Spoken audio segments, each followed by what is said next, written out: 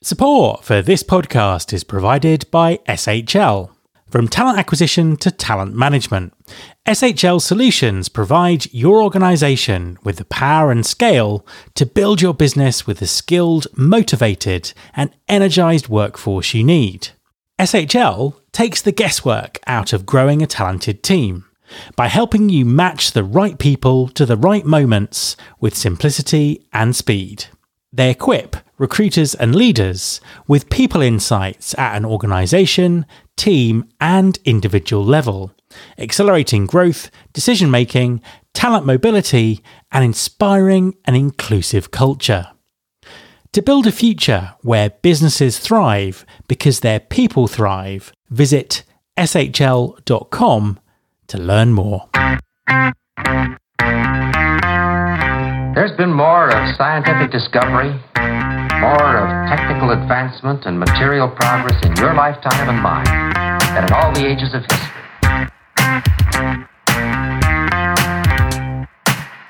Hi there, this is Matt Alder. Welcome to episode 463 of the Recruiting Future podcast. With continuing skill shortages and massive disruption to how and where work is done, it's not surprising to see innovation as employers start to think differently about talent. Fractional hiring is rising and has some significant benefits to employers and employees. But what is it? How does it work? And how's it different from traditional interim and contract hiring? My guest this week is Matt Widdows, CEO of Maven. Maven is a globally dispersed network of specialised former growth leaders at iconic tech brands who work fractionally. And Matt has some unique insights to share on this growing trend. Hi Matt, and welcome to the podcast. Hi, thank you for having me. An absolute pleasure to have you on the show. Please could you just introduce yourself and tell everyone what you do? Sure. I'm CEO of Maven. We're a network of senior leaders from the fastest growing companies in tech, and we kind of validate and grow startups from Series A to C. Previously, I led all of the marketing operations and media buying for a video game company called King, which makes Candy Crush and a bunch of other games. And then prior to that was at Zynga and Intuit and Red Bull and a bunch of other companies. So happy to be on today. Fantastic stuff. Well, it's a pleasure to speak to you, and you've got kind of really interesting story in terms of what you've done and in terms of what you do.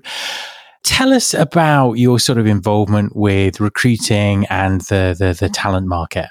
Yeah, I mean, recruiting is core to kind of growth, right? So at the end of the day, when you take a look at a company, they've got kind of three key elements. You've got the idea, you've got the funding, and then you've got the people. So, anytime somebody's trying to raise money, it's almost always going to the people. And so we kind of take a unique approach to it where it is important for us to bring in the right level of specialization when needed. And so we bring in a bunch of fractional specialists. So we hire largely, probably call it 60, 70% of our team is fractional. And then the rest is relied on full-time employees. And so that's a little bit different than traditional companies. I want to talk sort of in depth about the fractional part of your business and fractional hiring in general. Before we do, though, give us your sense about what you see happening in the market as far as talent's concerned at the moment, because it's a bit of a confusing picture. There's lots of things going on. What are you seeing with the organizations that you're working with?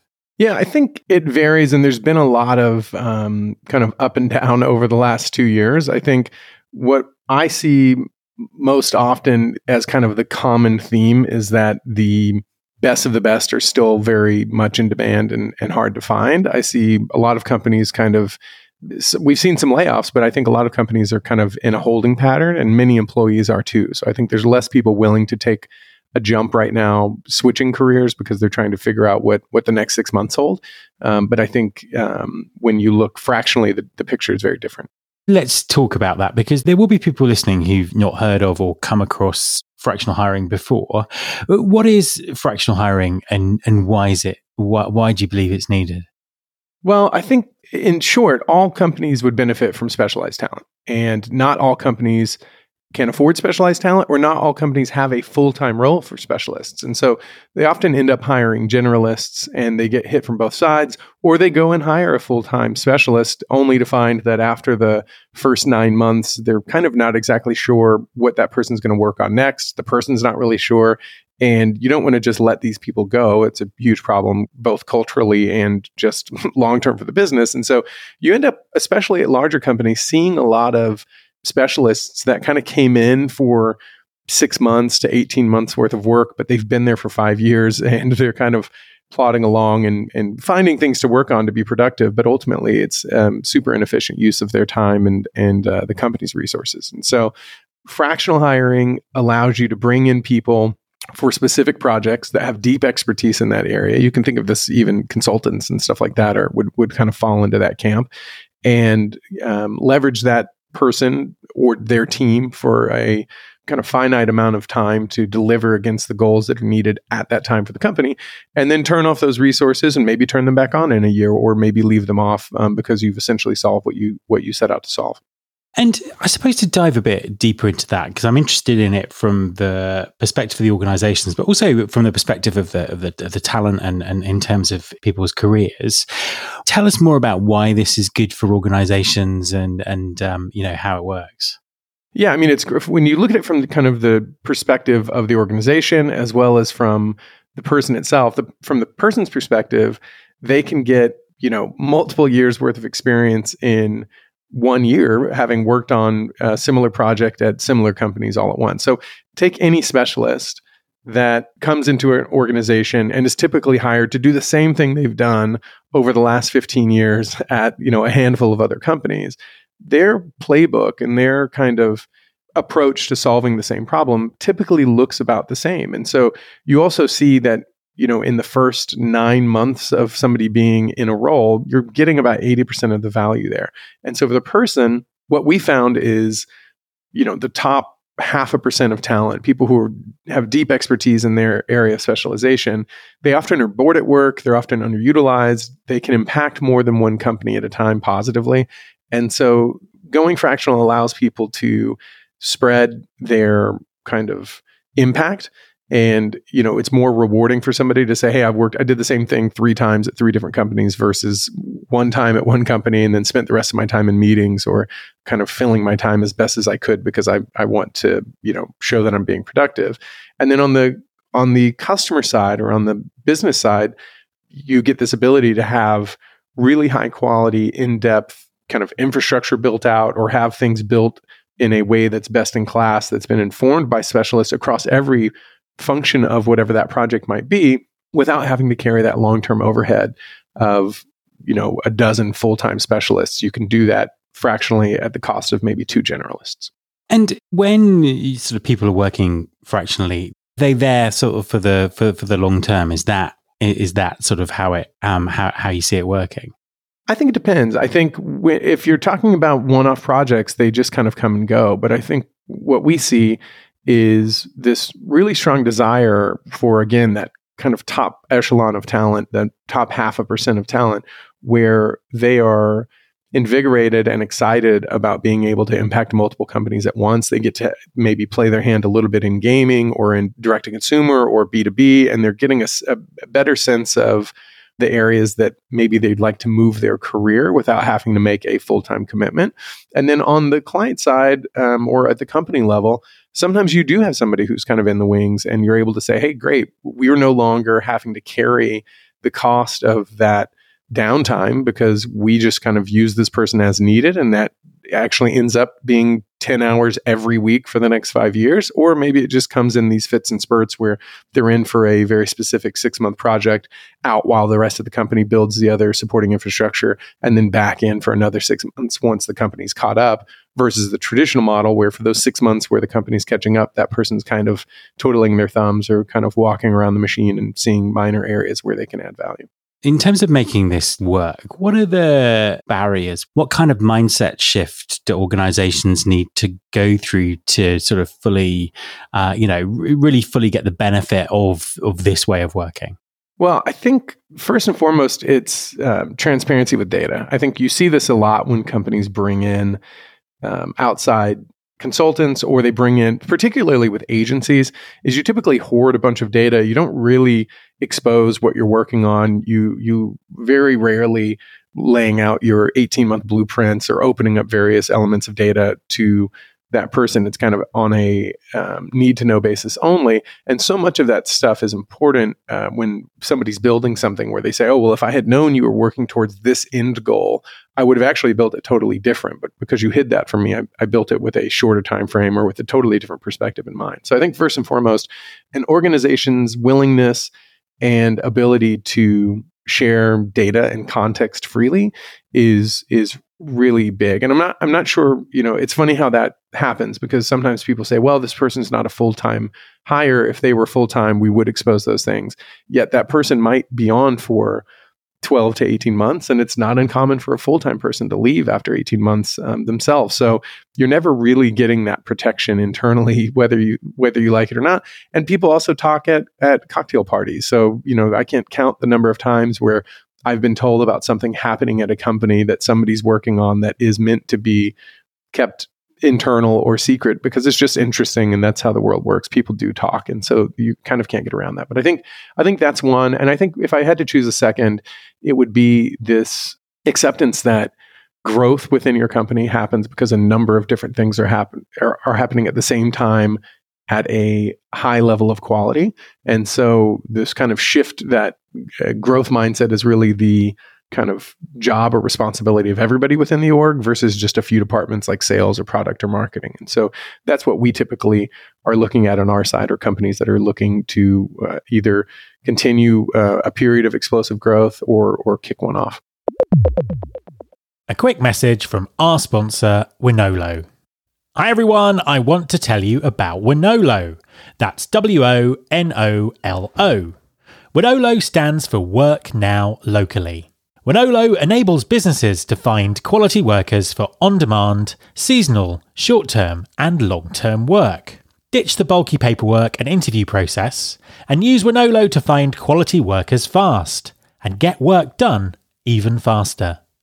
With flexible workers and no platform fees, you can save on operating costs, meet demand and maximise earnings with ease.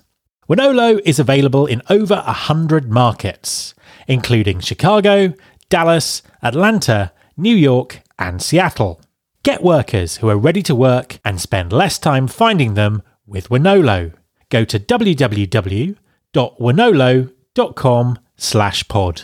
That's www.wonolo.com/pod and take the stress out of finding workers. And has the pandemic influenced this at all? Has it accelerated the move towards this way of thinking about talent? I think it has. I think the decentralization, the ability for people to work anywhere. It's funny, pre-pandemic, the idea that your entire company could not come into the office was kind of insane. And I think it works because everybody's on a level playing field. And I think if you take a traditional role like sales, you would actually be at a huge disadvantage if your salespeople could not travel to meet with clients and things like that. But when everybody's on an equal footing and nobody's traveling, then it's kind of what's called a Red Queen's race, where everything's moving at the same speed. And so I think it has, and I think that the willingness and desire, I think it's shown to the talent market that you also don't have to be internal physically in a building to drive value. And it seems so obvious looking, back. And I think many people had that inclination, but it's hard to get people over that mental hump of why aren't, I'm paying for you to be in the office. Why aren't you in the office? So yeah, I think for sure this has accelerated it by more than 2x. And what type of roles does this work for, or what type of roles does this not work for, I suppose? It's a good question. I think it depends on the person, and I think it depends a little bit on the company.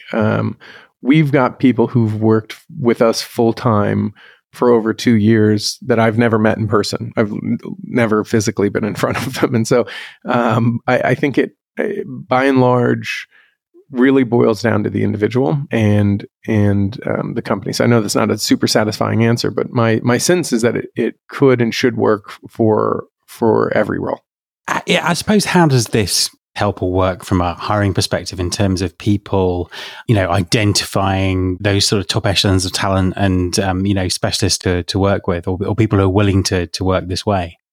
Well, I think if you want to hire the best people in the world, you have to be willing to hire all over the world. And so not everybody's going to be within a 20-minute, commute of your offices in London or San Francisco or Tokyo or insert any city. And so this, approach opens up the talent pool to truly be global. It allows people to hire with a focus on quality and less around geography.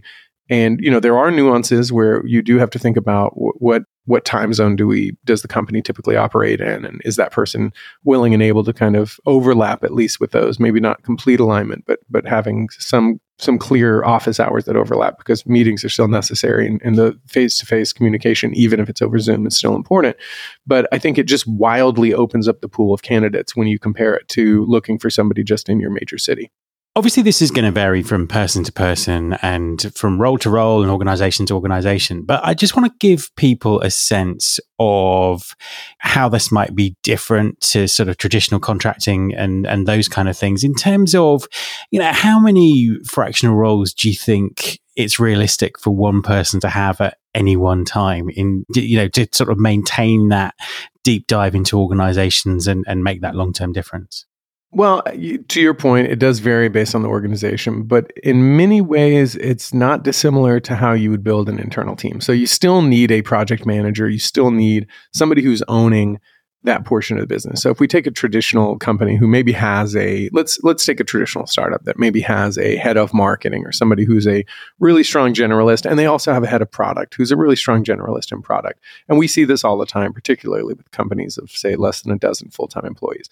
Well, that head of marketing still has a number of needs that they're not going to be well suited for as a generalist. And it depends on that person, but there's going to be from all of the creative production and all of the consumer insight stuff down to the user acquisition and the ad creation and the data and analytics tied to user acquisition, to the on-page conversion rate optimization or SEO or any number of things on the content side and social, down to lifecycle, so email, push, SMS, all of those things, and the writing out of those and the scheduling of those and all of the automation workflows that are tied to that, down to the data and analytics and the structural stuff that has to be built, as well as the segmentation, all these other things. You can see very quickly, when you think about how companies operate at scale, particularly companies that are growing quickly, even just in a department like marketing, there are oftentimes dozens of specialists that are needed at scale, that if you were a 100-person or 200-person company, that you would have those people running in their area of expertise.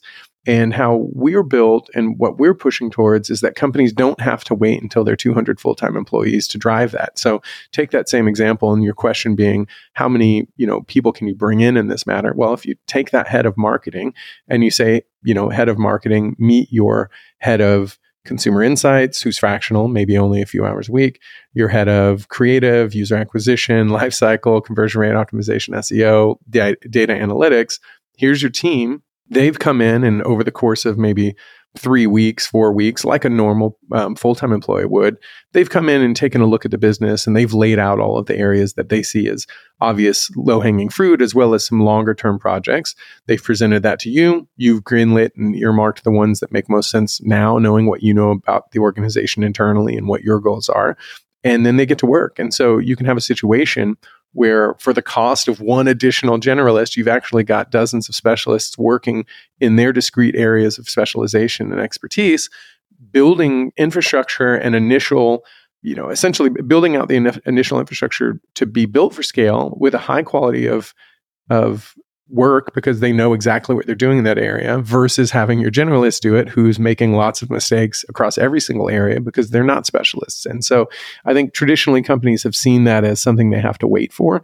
And by leveraging fractional talent, if you're using really high skilled quality performers in each seat, you don't have to wait for that. You can have the same impact early as much later stage companies have.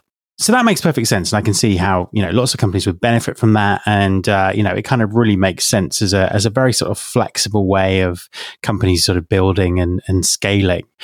To finish with a slightly more general question, obviously everything that's happened in the last sort of 2 or 3 years has really kind of accelerated change at work. And I think we're all looking to the future and wondering what work will look like in 5 years' time, what kind of mix of types of workers you'll have in businesses and those kind of things. What do you think the future of work looks like? Operationally, I think we start to probably shift back more towards people coming in the office, and we're starting to see that now with a number of companies. And I think better prepared if for some reason people needed to go remote again than we've ever been. So I do think we'll see a shift back towards inner office work. I also think that there are some people where the switch has been flipped, and they will no longer be willing to be in the office 5 days a week, and that's just something that they're going to expect.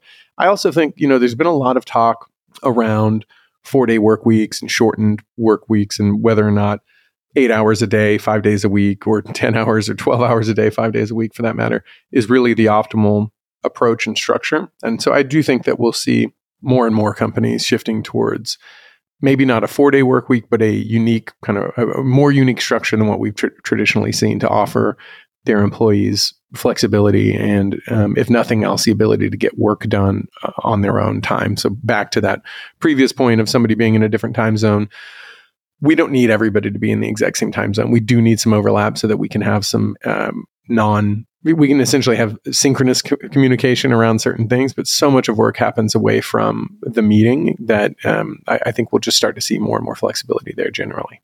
Matt, thank you very much for talking to me. Thank you for having me. My thanks to Matt.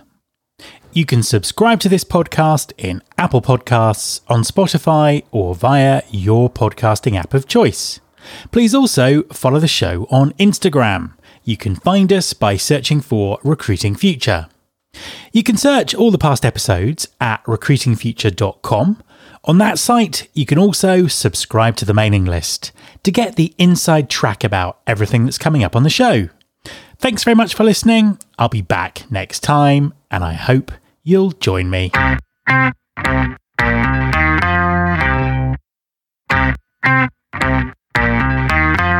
This is my show.